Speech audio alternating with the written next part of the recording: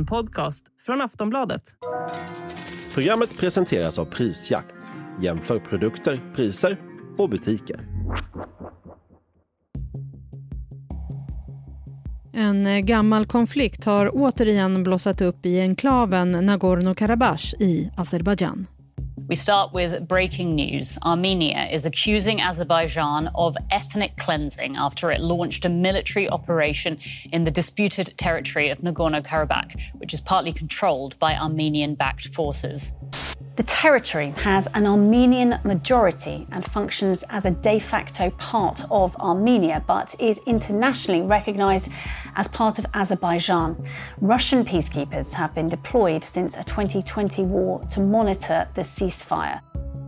Ja, i tisdag så inledde Azerbajdzjan en militär offensiv i området Nagorno-Karabach. Över 30 personer ska ha dödats och tusentals människor har evakuerats.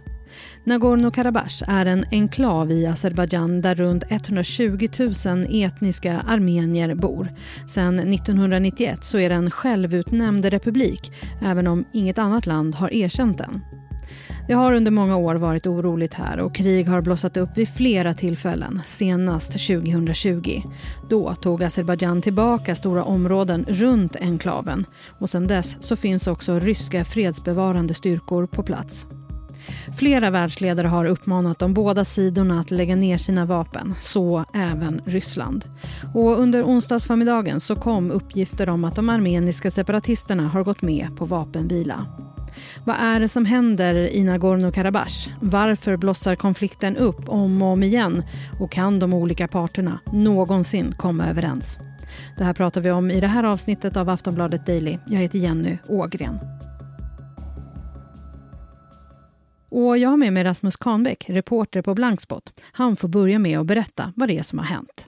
De första signalerna jag fick var från mina journalistkollegor på plats i Nagorno-Karabach som skickade videor till mig där man kunde se artillerield avfyras mot den stora staden Stepanakert, alltså huvudstaden in i Nagorno-Karabach.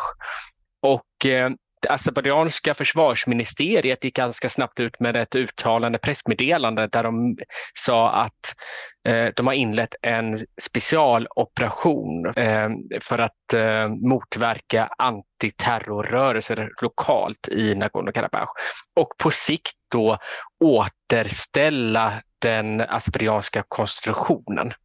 Snart därefter gick azerbajdzjanska utrikesministeriet ut med sina krav och man ställde 2 stycken krav. Det ena kravet var att regeringen i Nagorno-Karabach som drivs av armenier ska upplösas och det andra kravet var att armén ska lägga ner vapnen. Det är en situation som är väldigt trängd, framförallt för civilbefolkningen.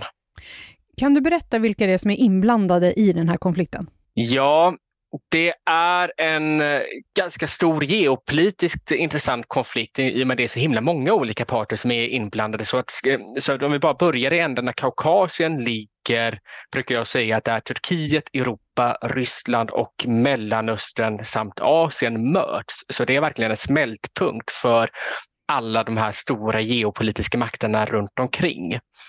Men på plats på marken så har vi armenier i Nagorno-Karabach. Och detta är inte den armeniska regeringen utan detta är armenier som är sedan 1990-talet självstyrande från Azerbajdzjan. Azerbajdzjan å sin sida är en auktoritär stat med nära samröre med Turkiet. Hela den här regionen tillhörde Sovjetunionen en gång i tiden. Och armenierna i Nagorno-Karabach, de vill inte tillhöra Azerbajdzjan. Och den armeniska armén eller armeniska regeringen på sin sida i Armenien har formellt inte så mycket med den här konflikten att göra, även om de haft det historiskt. Och mitt uppe i det hela, mitt i den här smeten, så finns det då 2000 fredsbevarande ryska trupper på plats som har kommit på plats dit efter krig 2020. När Azerbajdzjan gick in i Nagorno-Karabach för att lösa den här situationen med militära medel istället för fredliga medel. För man hade haft fredsförhandlingar under 25 år ungefär. Och varför händer det här just nu då? Det här föregås av en 9 månader lång blockad. Men det jag brukar säga är att det här kriget 2020, det förändrade spelplanen helt och hållet mellan de här länderna. Fram till dess var armenierna i Nagorno-Karabach så gott som självstyrande, men sedan efter 2020 så blev det en armenisk befolkad enklav innanför Azerbajdzjans territoriella gränser, vilket gjorde att det uppstod en humanitär korridor mellan Nagorno-Karabach och Armenien. Och formellt så är det ryska fredsbevarande trupper som då ska bevaka den här vägen mellan Armenien och Nagorno-Karabach. Men sedan 9 månader tillbaka så har Azerbajdzjan blockerat den här vägen i brott mot internationella domstolen Hags order som kom i februari om att öppna den. Så att anledningen till det händer just nu är att den här blockaden har pågått i 9 månader. Det har varken kommit in mat, mediciner, bränsle, inte några förnödenheter överhuvudtaget under flera månader till Nagorno-Karabach. Och Azerbajdzjan har de senaste veckorna haft en stor militär uppbyggnad längs Nagorno-Karabachs östra gräns. Så att det är alltid svårt när det kommer till sådana här konflikter att sätta fingret på men varför händer det just det här datumet. Men det är så många saker som klaffar ihop här samtidigt som gör att det händer just nu, och Azerbajdzjan vill lösa den här konflikten genom att tvinga armenierna i Nagorno-Karabach till underkastelse. Man förstår ju också av det du berättar att det här drabbar ju civilbefolkningen väldigt mycket. Vad är det som händer med dem? Nej, men civilbefolkningen har redan varit ganska hårt utsatt och ansatt av Azerbajdzjan på grund av den här blockaden. Jag åkte till Armenien förra veckan, eller jag var i Armenien förra veckan och åkte för att kolla på den här blockaden. Man kan ju absolut inte komma in i Nagorno-Karabach, utan det närmaste jag kunde komma var ett par 100 meter och kunde stå och titta på den. Och så civilbefolkningen har varnat nu under flera veckor om att det håller på att bli en svältkatastrof inne i regionen. Och internationella folkmordsforskare har kallat detta för pågående folkmord. Deras analys bygger på att man kan se olika steg som Azerbajdzjan har tagit fram till detta. Bland annat handlar det om att man har haft en avhumaniserande retorik under väldigt lång tid i Azerbajdzjan, och man har också sett hur Azerbajdzjan inte vill diskutera armeniernas rättigheter inne i landet. Vi ska snart prata mer med Rasmus om omvärldens reaktioner på det som har hänt. Vi tar en kort paus.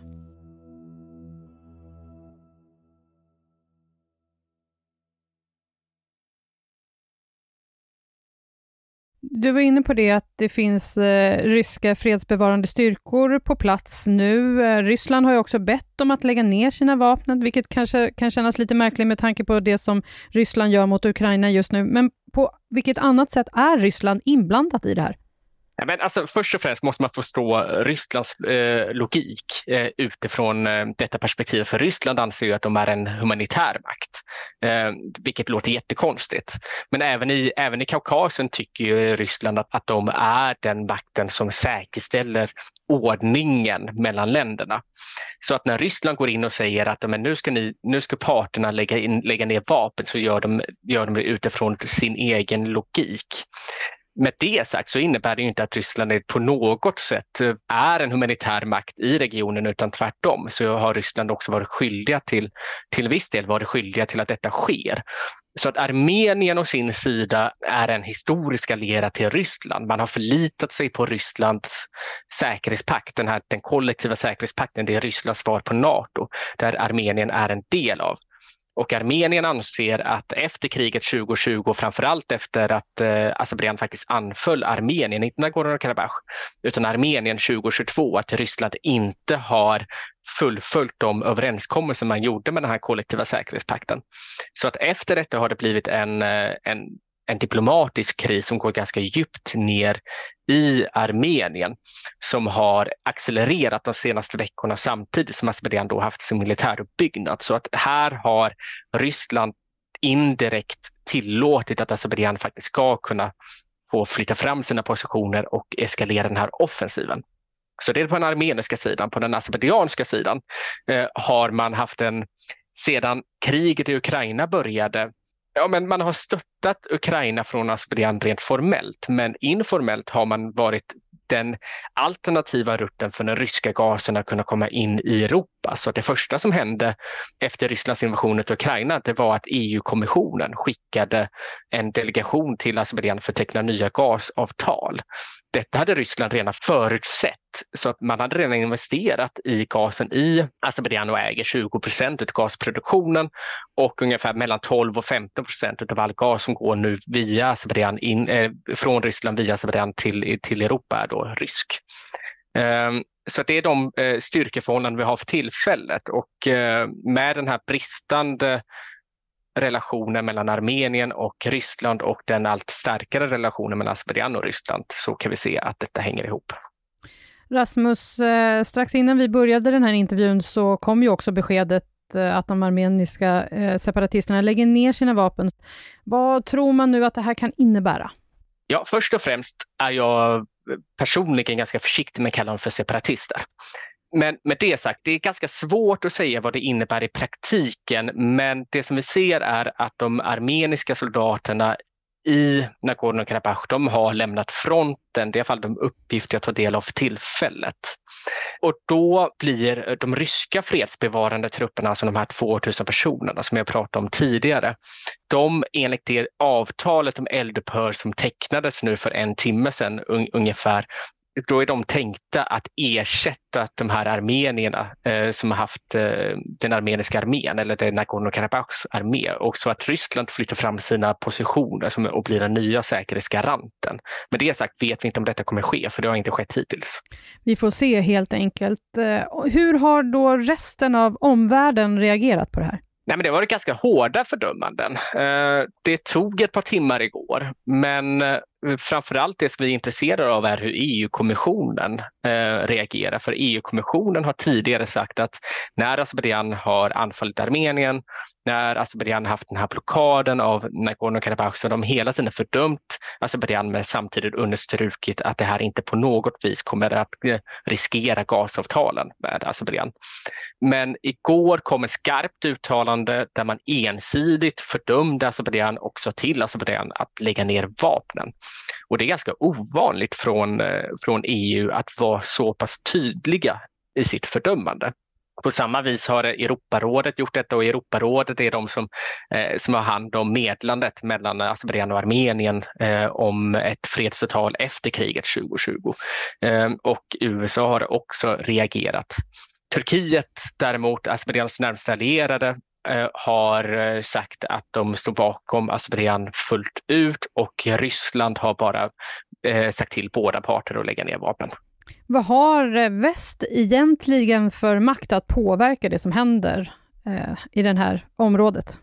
Nej, men det finns så att väst har den största diplomatiska makten, inte utifrån en säkerhetsgaranti men utifrån en diplomatisk makt. Delvis ingår då Armenien och Azerbajdzjan och Georgien som också ligger i södra Kaukasien i det som kallas för EUs östra partnerskap. Och på sikt vill man att de här länderna ska ansluta sig till EU mer eller mindre. Det kan vara olika avtal och så vidare. Men framförallt så är EU den stora handelsparten med den azerbajdzjanska gasen. Nu har Azerbajdzjan försökt att diversifiera detta så man inte bara går till EU för att sälja sin gas. Rasmus, vad tror du kommer hända framöver de närmaste dagarna? Den farhåga som har funnits har handlat om att det skulle ske en etnisk rensning i form av att människor evakuerar, och det ser vi för tillfället håller på att hända. Problemet är ju att den här blockaden finns mot Armenien, och armenierna i Nagorno-Karabach vill verkligen inte vara en del av Azerbajdzjan, där man har spridit den här avhumaniserande retoriken mot armenier i 3 decennier. Min personliga tro är att det kommer komma ett avtal där armenier, åtminstone kvinnor och barn, kommer få evakueras in i Armenien. Men Azerbajdzjan har också varit tydliga med att de vill ställa armeniska män inför rätta för krigsbrott de begick 2020 och på 90-talet. Så att det scenariot vi ser framför oss är sannolikt en etnisk rensning av Nagorno-Karabach och mycket möjligt ett folkmord.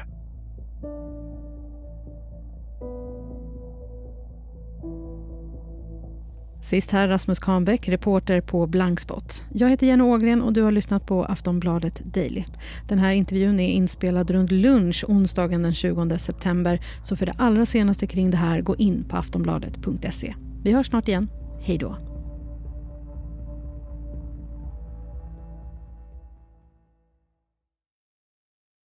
Du har lyssnat på en podcast från Aftonbladet.